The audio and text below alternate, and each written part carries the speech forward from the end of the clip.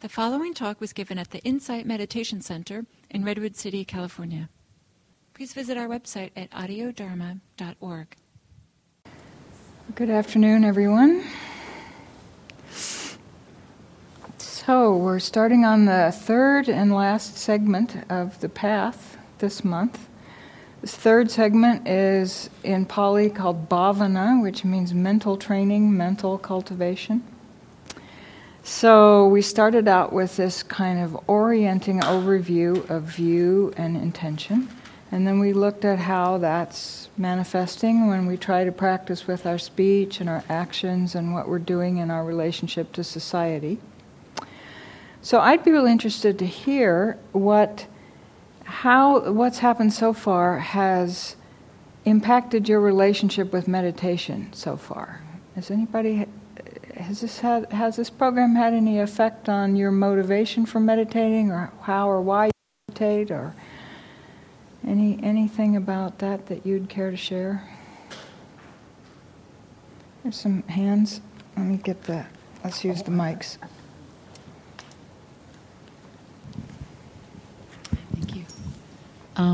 Well, the one thing it's done, especially for me since the inauguration, is a lot of anger comes up, and under that is fear. And so the meditation just calms. There's something very calming about it, and I'm much better able to use wise speech, and my intentions seem to be calmer. So it's been very helpful. Yeah, thank you.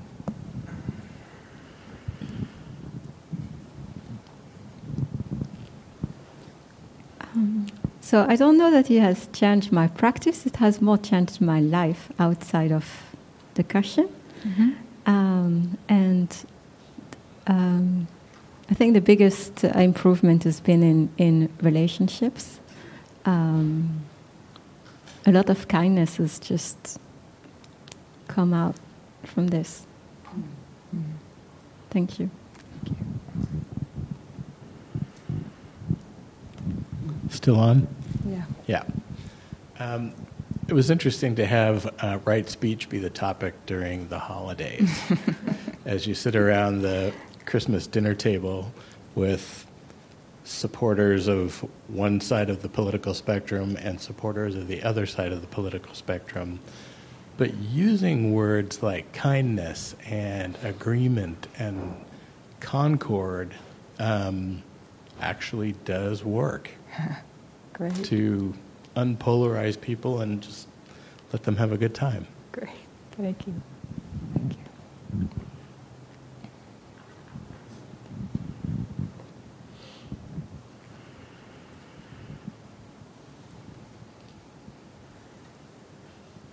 So anything else about how do you feel going into this section about meditation and looking at your states of mind in a little more detail? Excited? Okay. Ready to go. Yeah, I feel for me that it's looking at, seeing the path in action. I've been meditating for a long time, but it keeps me inspired to see why I do this. And it's not just about plopping down to kind of feel relaxed. It is, but it's also, really inspired by the goal of looking deeply at the deeper and deeper and deeper roots of reactivity, and where is this coming from, and how can we see more clearly what's going on. Why do we still cling? I'm loving that you all had these beautiful experiences, but I would guess that some of you also found times when you weren't so mindful, and maybe the opposite experience of that. And so what's the deal with that? And just beginning to wonder about how, I feel like this is the part where the Buddhist path really has some unique technology to offer in what it takes to actually begin to uproot and see through the really deep sources of our self-orientation and our, clinging and grasping orientation. So that's what we're heading into. And there are three factors in this part: effort, mindfulness, and concentration. And these three really work together. I'll talk, of course, the whole day is on effort, so I won't say too much about that now, except that I just loved a talk I heard of Gil's a while back where there's something about the word effort that's a little, is this really what I'm wanting in my life, is more occasion for effort. And so I love the fact that he just wound up saying, doing, what is it that we do in meditation? We're doing something that's different than not doing anything, because maybe we're not all that 100% satisfied with how things are going, and so we want to do something different. And so we can look at it at the lightest possible touch of what is it that we need to do in order to progress and deepen our understanding and our freedom. So anyway, it's acknowledging that there is something to do here, even if it's a non-doing and our habit is overdoing. And then there's mindfulness. It's easy. This word, is everywhere and totally used all the time until it hardly has any meaning left in it, it seems. And so we will really be looking at what the teachings are on mindfulness and what does mindfulness really mean next month, so that we can understand that it's really quite a non-standard relationship to what's happening that we're cultivating in mindfulness, a real ability to see it clearly as a phenomenon. And then the more we can do that, the more concentration develops. Concentration's another word that maybe is not the ideal translation. It's like a continuity of being able to do that. And as you continuously stay with something, it begins to have a certain momentum. And so maybe the momentum in your life shifts away from distraction and dispersion and toward a kind of steadiness and settledness and ability to stick with. One of my teachers used to have the illustration of an upside-down U-shaped horseshoe thing where the marble would just roll off. The marble rolls off. And the more you practice, it kind of inverts, and then it kind of holds it. And the marble of your attention stays more malleably where you want it. So you can look at concentration as this growing ability to settle and have clarity and calm that you need in order to be a fertile ground for deeper insight to arise. So that's the plan for the next 3 months. And then, of course, the path loops back around. As you have insight, deeper view arises, more clarity of intention, wiser speech, and so forth, and so on for years to come, hopefully. So let's have a little guided meditation time here.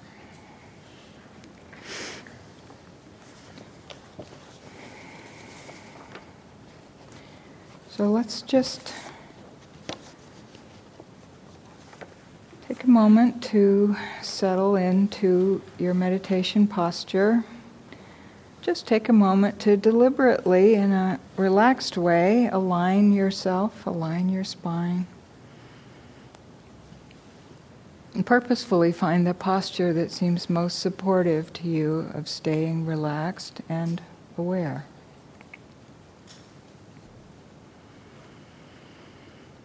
And sometimes we might begin a session by just scanning through the body, looking for places of holding. And as I mention these places, see if you can notice how easily, gently, softly, what kind of so-called effort does it take to just move your attention? Very light touch here. So just bring your attention to the area around the eyes and forehead. And just noticing what's there. If just noticing it relaxes it, fine. If a little movement, maybe a little adjusting the eyes helps relax, fine.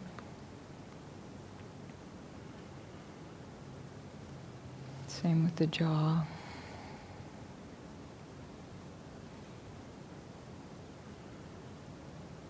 Just moving the attention to the shoulders, letting them relax.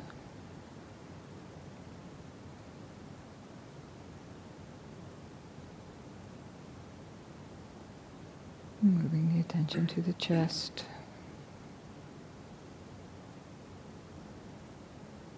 Just simply allowing yourself to feel whatever you feel.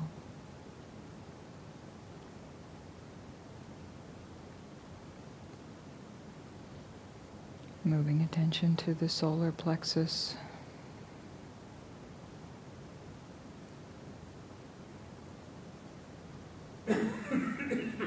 Just opening and taking in whatever you feel there.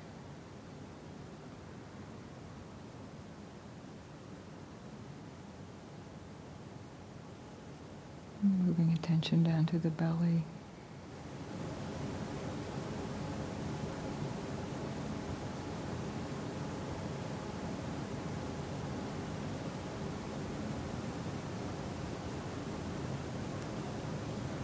Maybe just a scan down your back between your shoulder blades.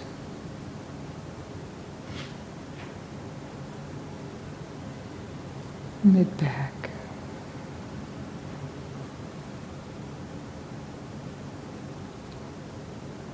Lower back.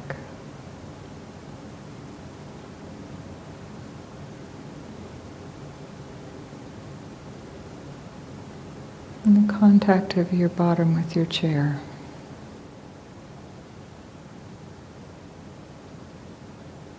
Just the intention to feel that little pressure, tingling warmth.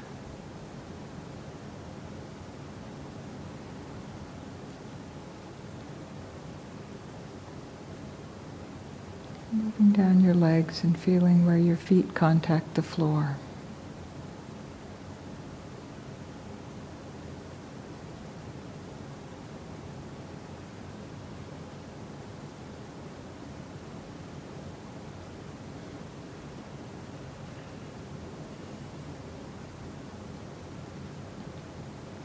And maybe backing up to just take in the whole of your felt sense of the whole field of your body sitting here.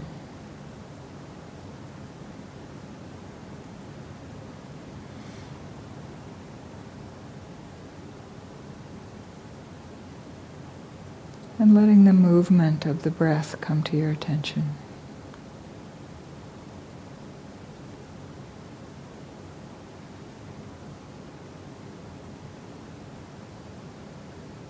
And just having a clear knowing of what it's like to be aware of the feeling of breathing or the feeling of your whole body sitting, or whatever your primary meditation object is, if it's something else. And what's the lightest, easiest, kindest kind of effort that it would take to just strengthen the intention to stay with that?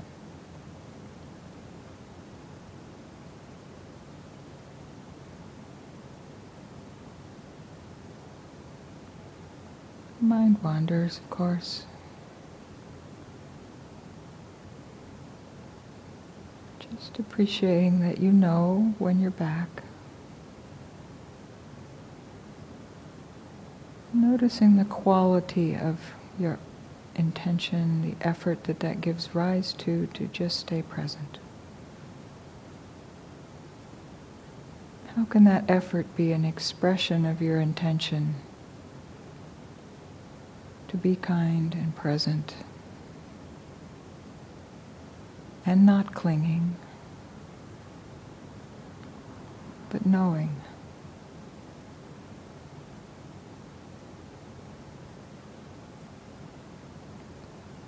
Knowing something that's happening directly in your experience right now.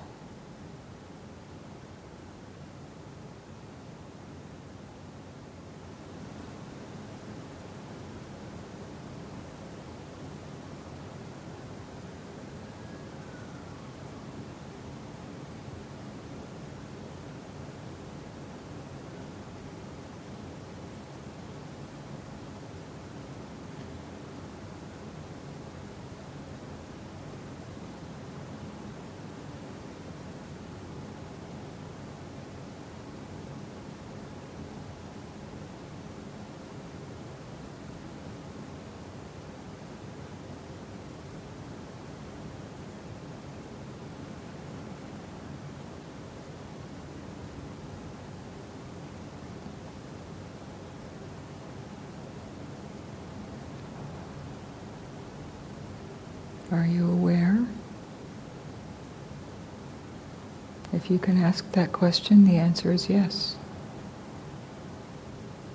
What are you aware of?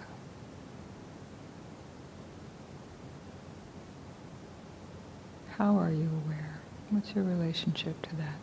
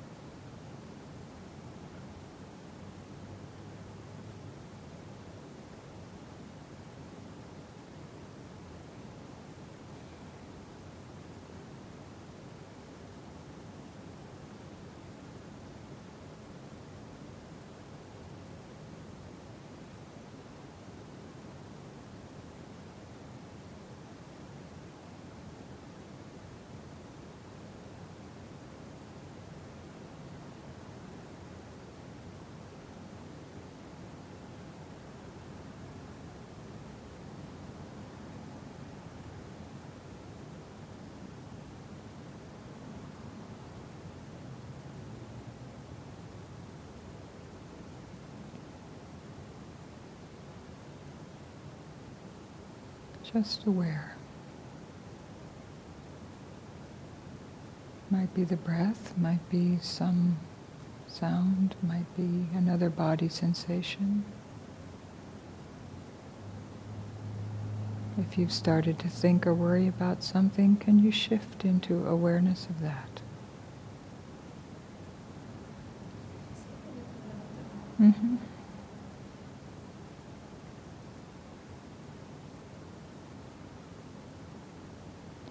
If you find that your mind has wandered, instead of coming right back to the breath, see if you can bring awareness right where you are.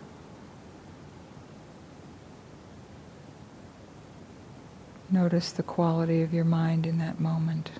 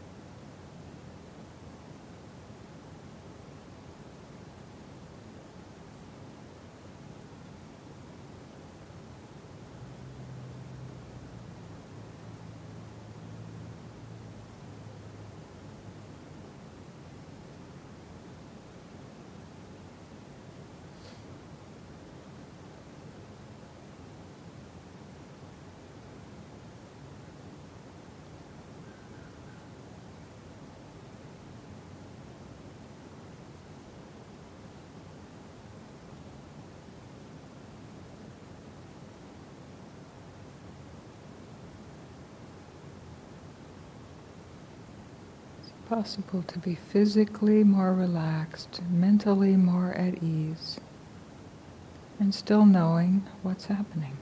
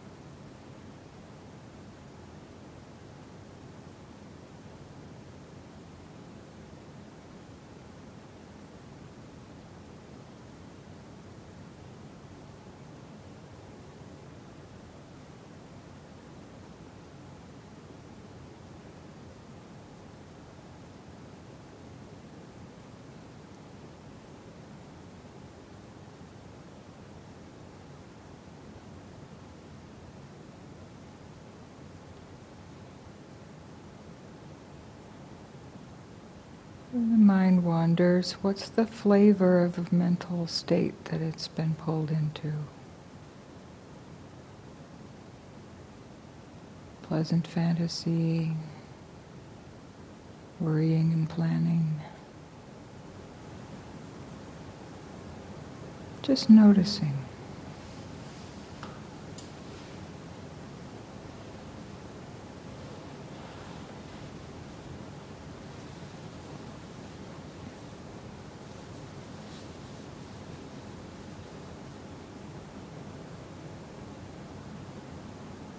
Are you still clear about your intention for this meditation session?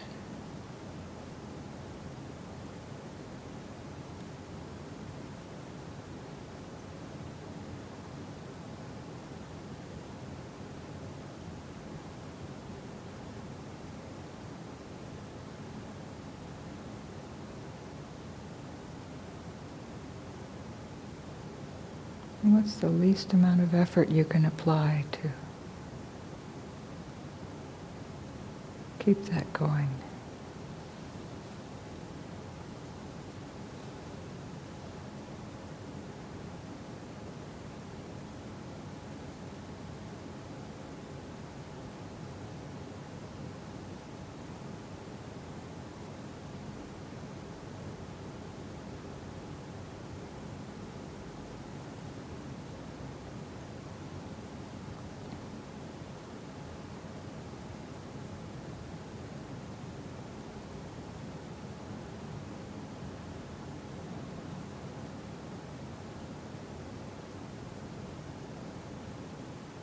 For the last few minutes, I'd like to invite you to experiment with doing nothing.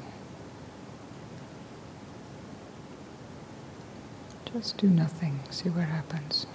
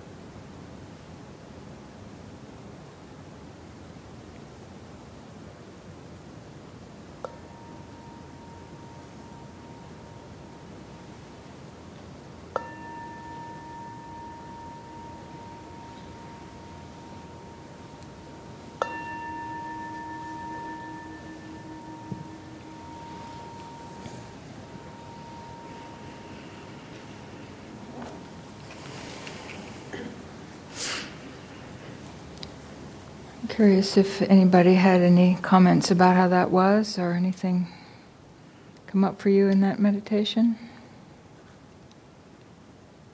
What happens when you just do nothing?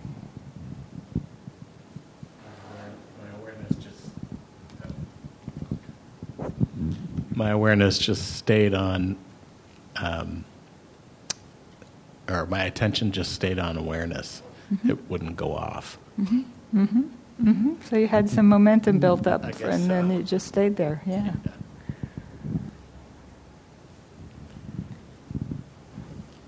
For me, it was a different experience. I dropped into a state of kind of dreamlike, lots of mental images,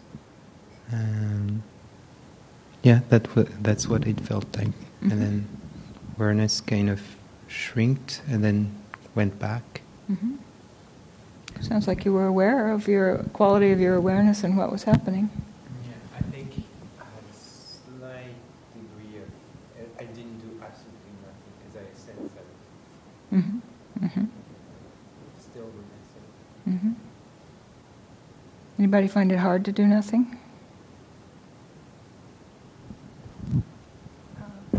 I did find it hard to do nothing, to make the transition, because as soon as my mind started to I let loose of my mind, and it's like, should go back. Mm-hmm. So it was sort of almost had become a short-term habit to do that. Yeah. Sort of interesting. Yeah. Great. Yeah, this is fascinating. This is great. Yeah.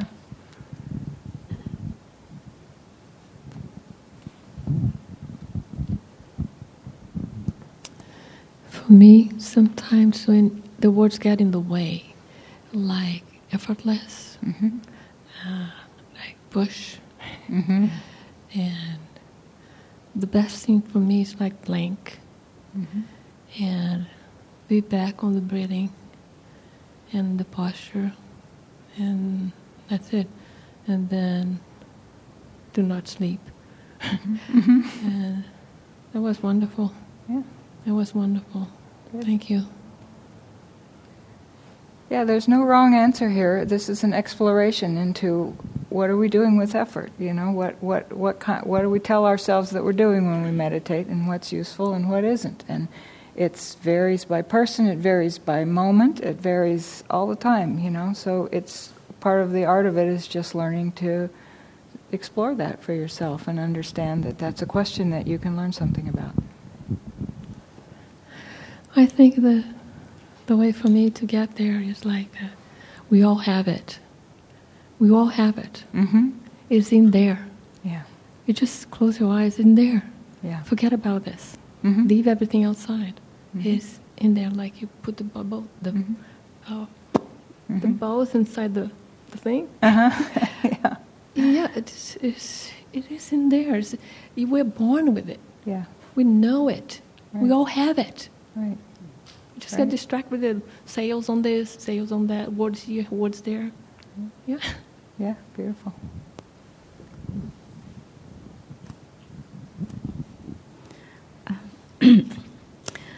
So when you said doing nothing, I felt I was kind of doing the same as when, and then I remembered that this is the effort week or something in my mind. And then I was like, wow, this is interesting. So when I practice, I don't think I make any effort because it feels like the same. Mm-hmm. I don't know. Well, that's great. I mean, I'm trying to call attention to the fact that effort is not necessarily the right, you know. I mean, you're sitting, you've already sat down, maybe that's enough effort, you know. But on the other hand, if you routinely just fall asleep and you might as well have taken a nap, then maybe you can explore it some more, you know. And so I just think it's very interesting to start to look at what's meant by this word. So thank you for all your comments. Oh, one more. An old spiritual friend of mine used to have a thing that he said all the time, and that is, when there is nothing to do, do nothing. And it seems like we're always doing something. And even if you're meditating, you're doing something, and you have a purpose. And it's kind of nice not to have any purpose. Mm-hmm. Mm-hmm. Mm-hmm. Yeah, I've certainly learned from this do-nothing instruction how a lot of habits of little, you know, wanting something to do, grabbing at something, you know, you can kind of see some of those habits can surface if you give yourself a slightly different instruction like do nothing. Oh, look, something's not very calm with that. So, you know, just ways to learn things. So thank you all for your exploring this. So, yeah, so there's effort in meditation, and then there's also a broader understanding of this right effort when we look at it the way that it's defined in the teachings of the path. So one way to look at it is like really turning to see clearly that our inner state, our state of mind and heart is something that we can work with. It's not just a given, it's not just how things are. We can become like gardeners of our inner well-being, and it takes effort. And it takes effort not only, maybe less effort when we're actually meditating, although it can take a lot of effort to make room to meditate and to actually get yourself seated, right? And it can take effort of a certain kind that's very interesting to explore throughout the day. Effort when you wake up in the middle of a bad mood or read some terrible news or something. What are we doing with this? So I love to share this quote from Henry David Thoreau, who's one of my favorite people. He says, "I know of no more encouraging fact than the unquestionable ability of man to elevate his life by a conscious endeavor. It is something to be able to paint a particular picture or to carve a statue and to make a few beautiful objects, but it is far more glorious to carve and paint the very atmosphere and medium through which we look, which morally we can do. To affect the quality of the day is the highest of arts." So I think maybe that appeals to me because I've kind of always wanted to be an artist, but I don't have any talent. But there's this whole mind and body here that is actually quite malleable and can be made into something, that. Can you just repeat the last sentence? To affect the quality of the day is the highest of arts. So we've talked about how many wrong associations we might have, and bad experiences of striving and effort and trying too hard. I don't think I would have started this practice if I'd come to a talk on effort the first night. It was not what I was looking for. I came from a kind of fascination with Taoist poetry and this wu wei and not doing anything, and as I understood that, and at the time probably not quite right. But, that's what I was looking to do less and relax and somehow find a natural groove. And I think that's still what it's about, But what we discover is that we have so many huge habits of striving, trying too hard, and trying to fix everything and hang on and control everything. So there's this interesting flavor of effort to stop making wrong effort. That also takes a certain amount of doing. One of the standard teachings from the Buddha on this is about crossing the flood. This wave of emotionality and all the stuff from our unconscious that can come up, and the reactivity, the wave of reactivity. So someone asked the Buddha, "How did you cross the flood?" And he said, I neither pushed and struggled, nor I didn't stay still. Because when I pushed and struggled, I was swept away. And when I stayed still, I sank. And so, if you just started out telling a room full of people, just sit here and do nothing. They had an experiment recently where people were in a room with an electric shock machine, and with no further instructions than to sit there, they shocked themselves, rather than just sit there. So we need some instructions of what we're doing here besides do nothing, right? But then it's a kind of minimal way to actually start to cultivate a wholesome quality of mind. If we do too much, which we're often doing, we feel bad and we think we have to fight with that, and then we're sort of sink to the level of mind that's upset and start arguing with it. That's like being swept away on this inner arguing energy. So really, this kind of effort is more like persistence is a good translation for it, starting again, coming back over and over, intermittent touching in. I briefly introduced one of Andrea's standard ways of teaching in there, which is just, are you aware? What are you aware of? In a moment throughout the day, am I aware? What am I aware of? And what's my relationship to it? Am I struggling with it or wanting to hang on to it? So when you're sitting, it's like kind of staying engaged, staying, not purely quitting. There may be times when you need to quit, so you just sit and quit, and then you trust that tomorrow's another day and it will be different somehow. But, in general, over a lifetime, you're kind of trying to be engaged in what you're doing in your practice. Sometimes it's actually more like courage. The word itself, virya, is related to heroic, hero and heroic, Sometimes it takes a heroic effort. Think of giving up addictions, working through addictions, working with severe pain and difficulty and great emotional upheaval. It takes a courageous effort to turn toward it in a wise way and start to open up and let go of some denial habits that we have. It takes courage. So there's this wholehearted quality to it. that you can bring to it. There's a word that I appreciate called, in Pali, samvega. It's translated as spiritual urgency. And some people begin to feel that. Maybe some event in your life or something has made it clear to you that life is not all rosy, or, you might die, or someone near to you might die, or the politics might change, or something might happen that you really have to, you better look at this, right? Because you can't just carry on in a complacent way with how you've been doing. There's a poem that, I don't know if I have time to read this. No, I have to. It's a verse from the Therigatha, which is the verses of the nuns who were in the time of the Buddha. Wonderful kind of enlightenment poems where they describe their moment of enlightenment. This is one Gil shared with us recently. I went forth in faith from home to homelessness. I wandered here and there, eager for gain and honor. Neglecting the ultimate goal, I pursued a lowly goal. Controlled by defilements, I didn't know the renunciant's goal. Then, sitting in my hut, a sense of urgency arose. I had entered the wrong path under the control of craving. Short is my life. I am crushed by old age and illness. Soon this body will break apart. I have no time for waste. Looking at the arising and passing of the aggregates as they actually are, I stood up with a mind freed, having accomplished the Buddha's instruction.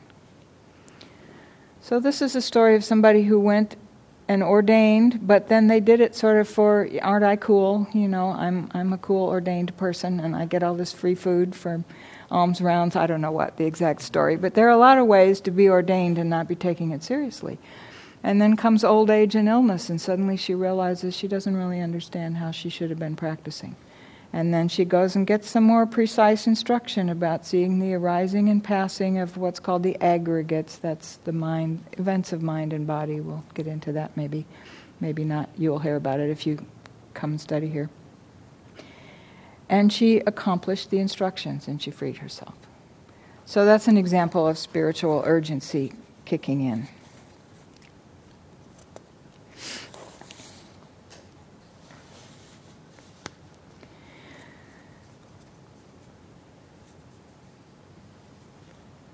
So another way to hold this practice, this idea of effort of practice, is of what it takes to really get to know yourself completely. There's a wonderful little Japanese short poem, watching the moon at dawn, solitary mid-sky, I knew myself completely, no part left out. That's another way to look at, full realization. You know yourself completely. So you can hold this, or another teacher of mine used to say, to love yourself completely. This is a way of holding effort that isn't that schism between what some authority is telling you to do and what you should do, and I'm not doing it well enough and all that. It's to get to know yourself completely and get to love yourself completely. And keeping it really simple, just right now it's like this. Aware, what am I aware of? What's happening? Can be anything. All that is practice. All that is right effort.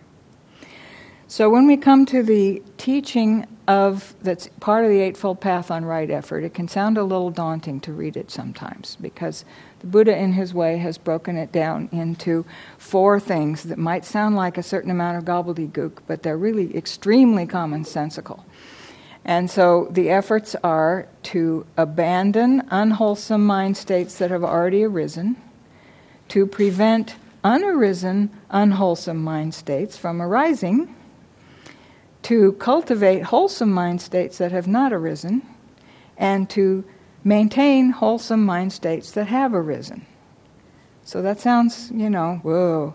But it's so commonsensical, any amoeba does it actually, They want... It's down to that level, If I don't like it, make it stop, and then don't do that again. And then if it looks good, let's get it and let's keep it, right? So now that also sounds like clinging and aversion. So the difference here is that we are wisely turning our attention on ways that we pay attention and ways that we use our mind and body. And we're taking advantage of all these built-in mechanisms that actually don't want to suffer, and we're just giving them fresher, wiser, higher level information to work with, And so one way of looking at effort is just this, get to know your unwholesome states of mind and ways to let go of them, ways to not give rise to them.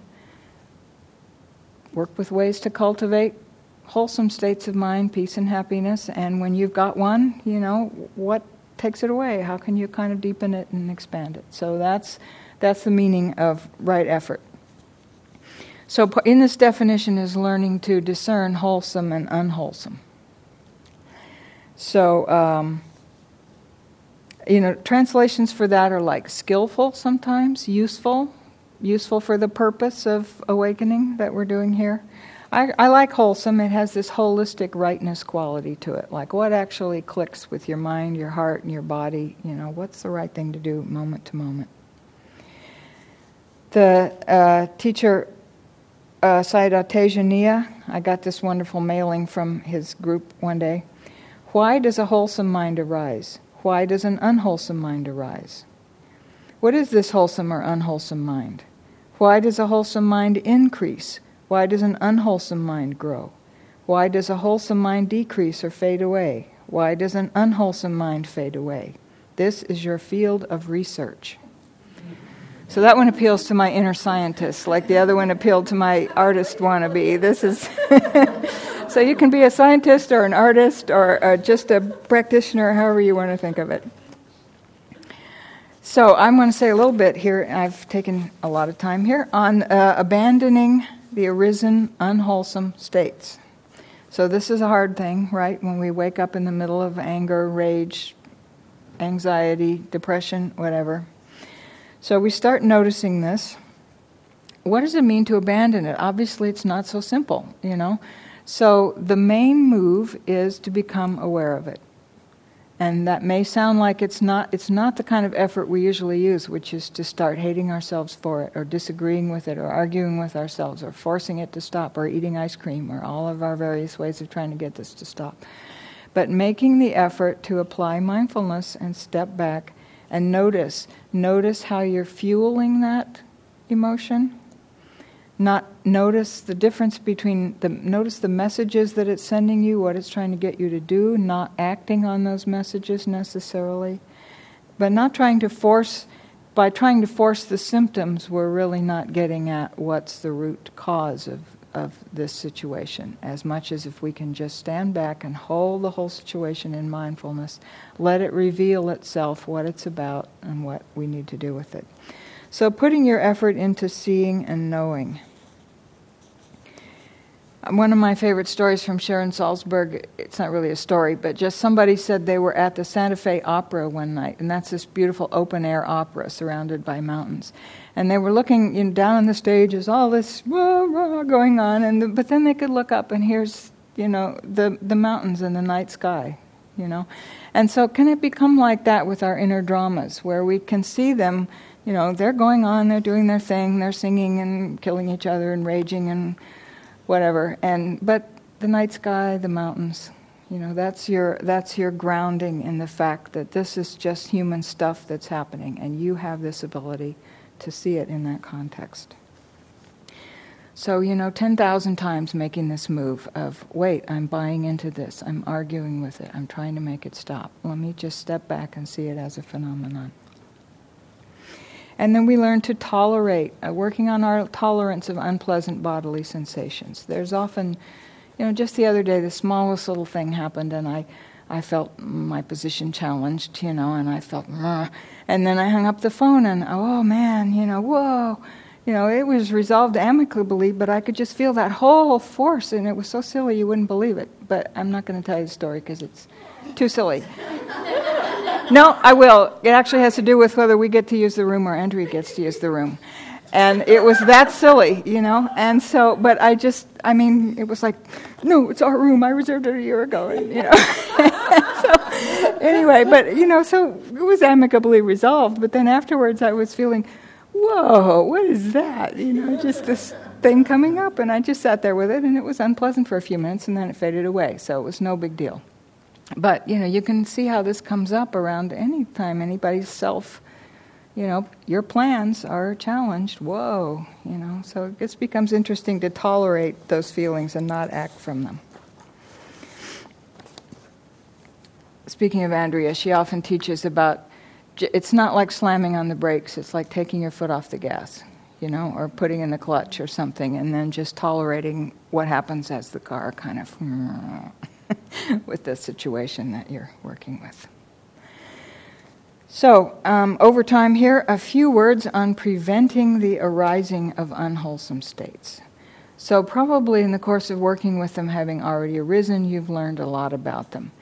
And you can look into situations. There's nothing wrong with avoiding situations that your practice is not up to at the moment. I find it very interesting to notice there's kind of a line where I can work with it and learn something from it, or is it just going to push me back into further reactivity and acting out of my old habits? And, you can avoid. You don't have to read every last editorial. You don't have to necessarily engage in ways that are going to push you over into acting out of rage or anger or something. The classic teaching here is on guarding the sense doors.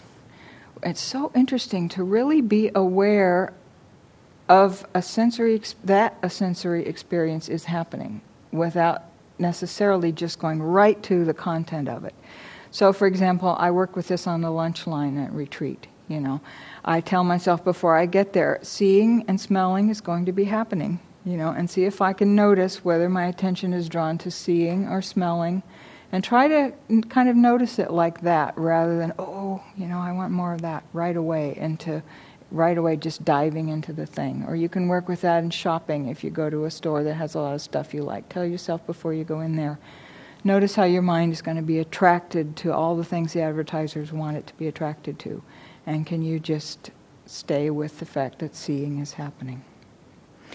So we can examine and question our beliefs. I have had a long belief that I grew up with, I think I mentioned before, that worry is a virtue. If you can't do anything, at least you can worry, and that's not so helpful.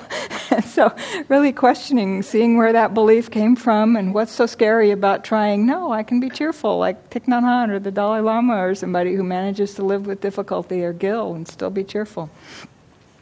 So there's that. And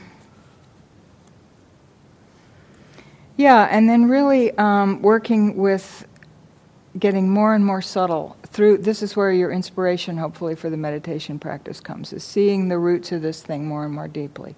There's a great teaching in one of the suttas on working with thoughts I like, where the Buddha says, it's like, what if a man who is walking fast says, what if I walk slow? And then what if he's walking slow, he says, what if I sit down? And then he sits down and he says, what if I lie down?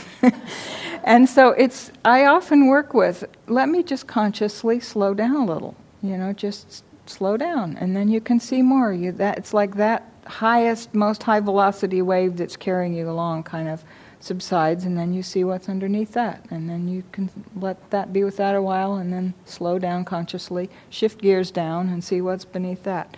And so we can work in that way with getting familiar. And as we do that, what we're doing is this act that's called stilling the mental formations. So we have our minds are full of mental formations that, habits like worrying and so forth. And we're slowly seeing them and stilling them. And as we see them and still them, then happiness and peace and the more positive qualities have a chance to start to show their heads above the waterline. And then Liz will talk in the second half about cultivating and maintaining positive, wholesome states of mind. So, too late. We have time for our discussion here. So, let's get in groups of 3. And this is optional, by the way. Some people just do not like this exercise, and that's fine. But, I think many of you have found your way with getting something out of it. So it's also fine to do it or not. So groups of 3.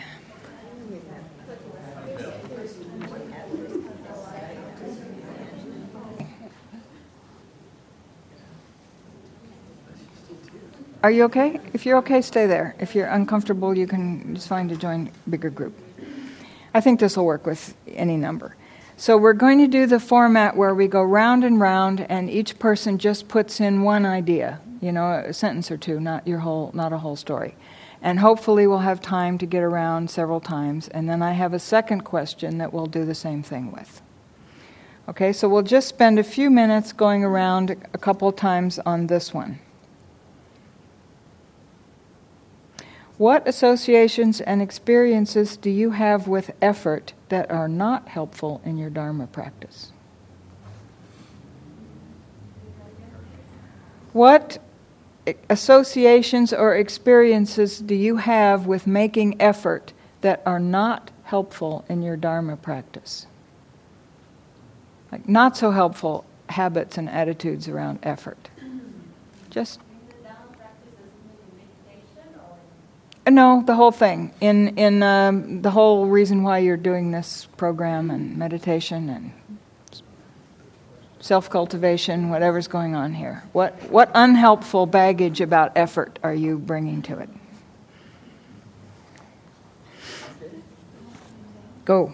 So I hope we've had at least the time to get around once or twice on this. I don't want to spend the whole time on what doesn't work, but if that's where your energy is, you can continue to comment on that. But I would like to shift your attention to what kinds of effort are most helpful, or have you found helpful in working with difficult mind states? So just the opposite. What have you found that is helpful in working with difficult mind states? Same format, round and round. To hear from each other.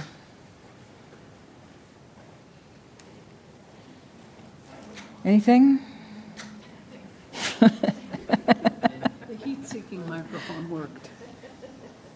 Well, lots of great different understandings of what gets in the way and what's helpful. And I'd want to ask a question that is about self-compassion, because I'm a person who realized very, very late in the game that I really didn't have much in the way of self-soothing capacity, just somehow didn't get that in life, and then learned self-compassion. And so I have a question for you about, and I'm using the method that's taught by Kristen Neff.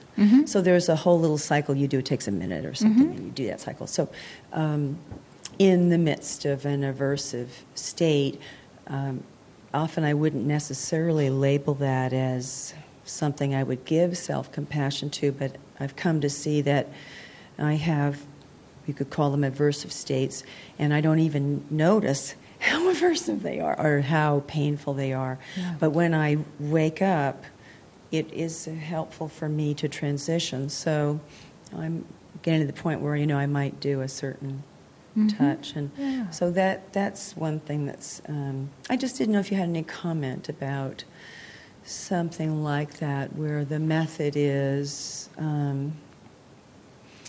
so it's a little more involved, but it gets you to a state change.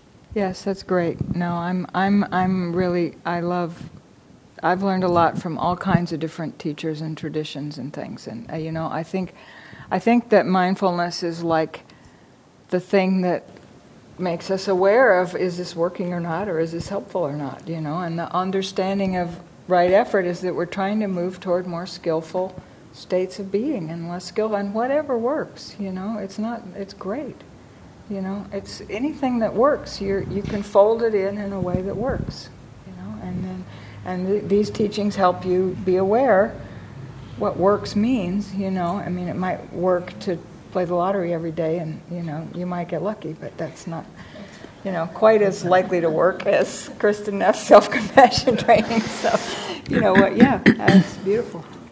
I really appreciate your pointing to the practice of changing your body state, because if you're really stuck in a unwholesome or aversive or unpleasant state, sometimes it is worth it to just go out for a walk, take a shower, take a nap. I mean, why fight when you can do something like that? Yeah, we teach meditation here because we're a meditation center, but that doesn't mean it's the only answer to everything. It's one thing, and we try to stay clear about what we're teaching here. We're not teaching everything, but that doesn't mean that everything isn't helpful at some point for some people. Yeah, right. Anything else, Betsy?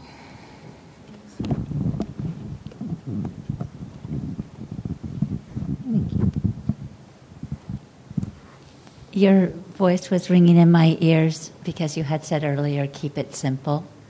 And usually when I'm awakening to a place where I could afford myself a more astute choice than I have been making, I'm fairly locked down around something. And so the keep it simple, when it occurs, when it comes up, when it comes to my awareness that I'm in a less wholesome state, keep it simple means opening as fully as I am able, step by step, to the present moment. And it's been very helpful because the reframing that I used to do and seeing myself against the night sky, I rather liked that as well. Sometimes it's the reframing itself. I found myself efforting a little more than relaxing and opening to the present moment. So I've been experimenting with that style recently, too. So far, lovely effect. Thank you. Someone in back first. Sylvie, someone in back is first, and then she you want me to go first? Yeah, okay. Go first. She's got a mic. I have.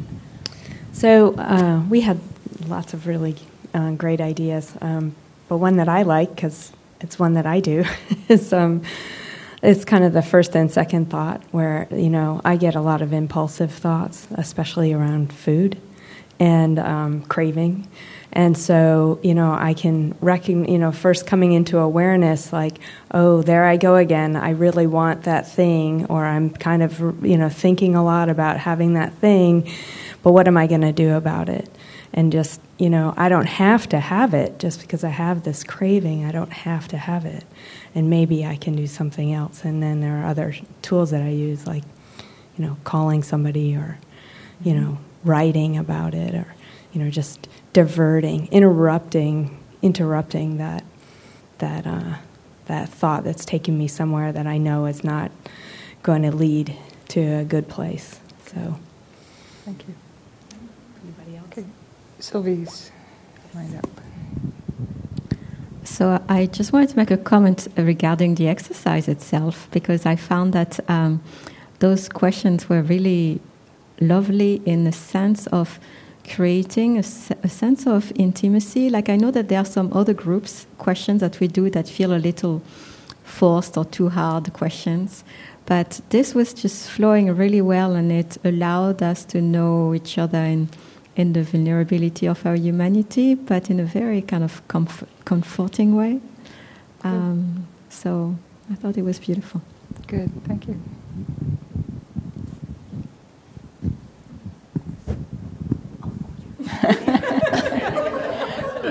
One more, and then we'll take our break. Are we done, or did somebody else? Okay, let's. What is going on over there? Oh, Andrea's having her daily life practice group at 3:00, and so we'll have our break out there as usual. But then when we come back from break, we'll close the doors, and then they can have that room, and we'll finish up in here, and we'll exit out through the back doors here. So just have all your stuff brought in here or in the library or conference room by the end of the break. Okay. We really didn't fight over it. We just, we both reserved the rooms a year ago.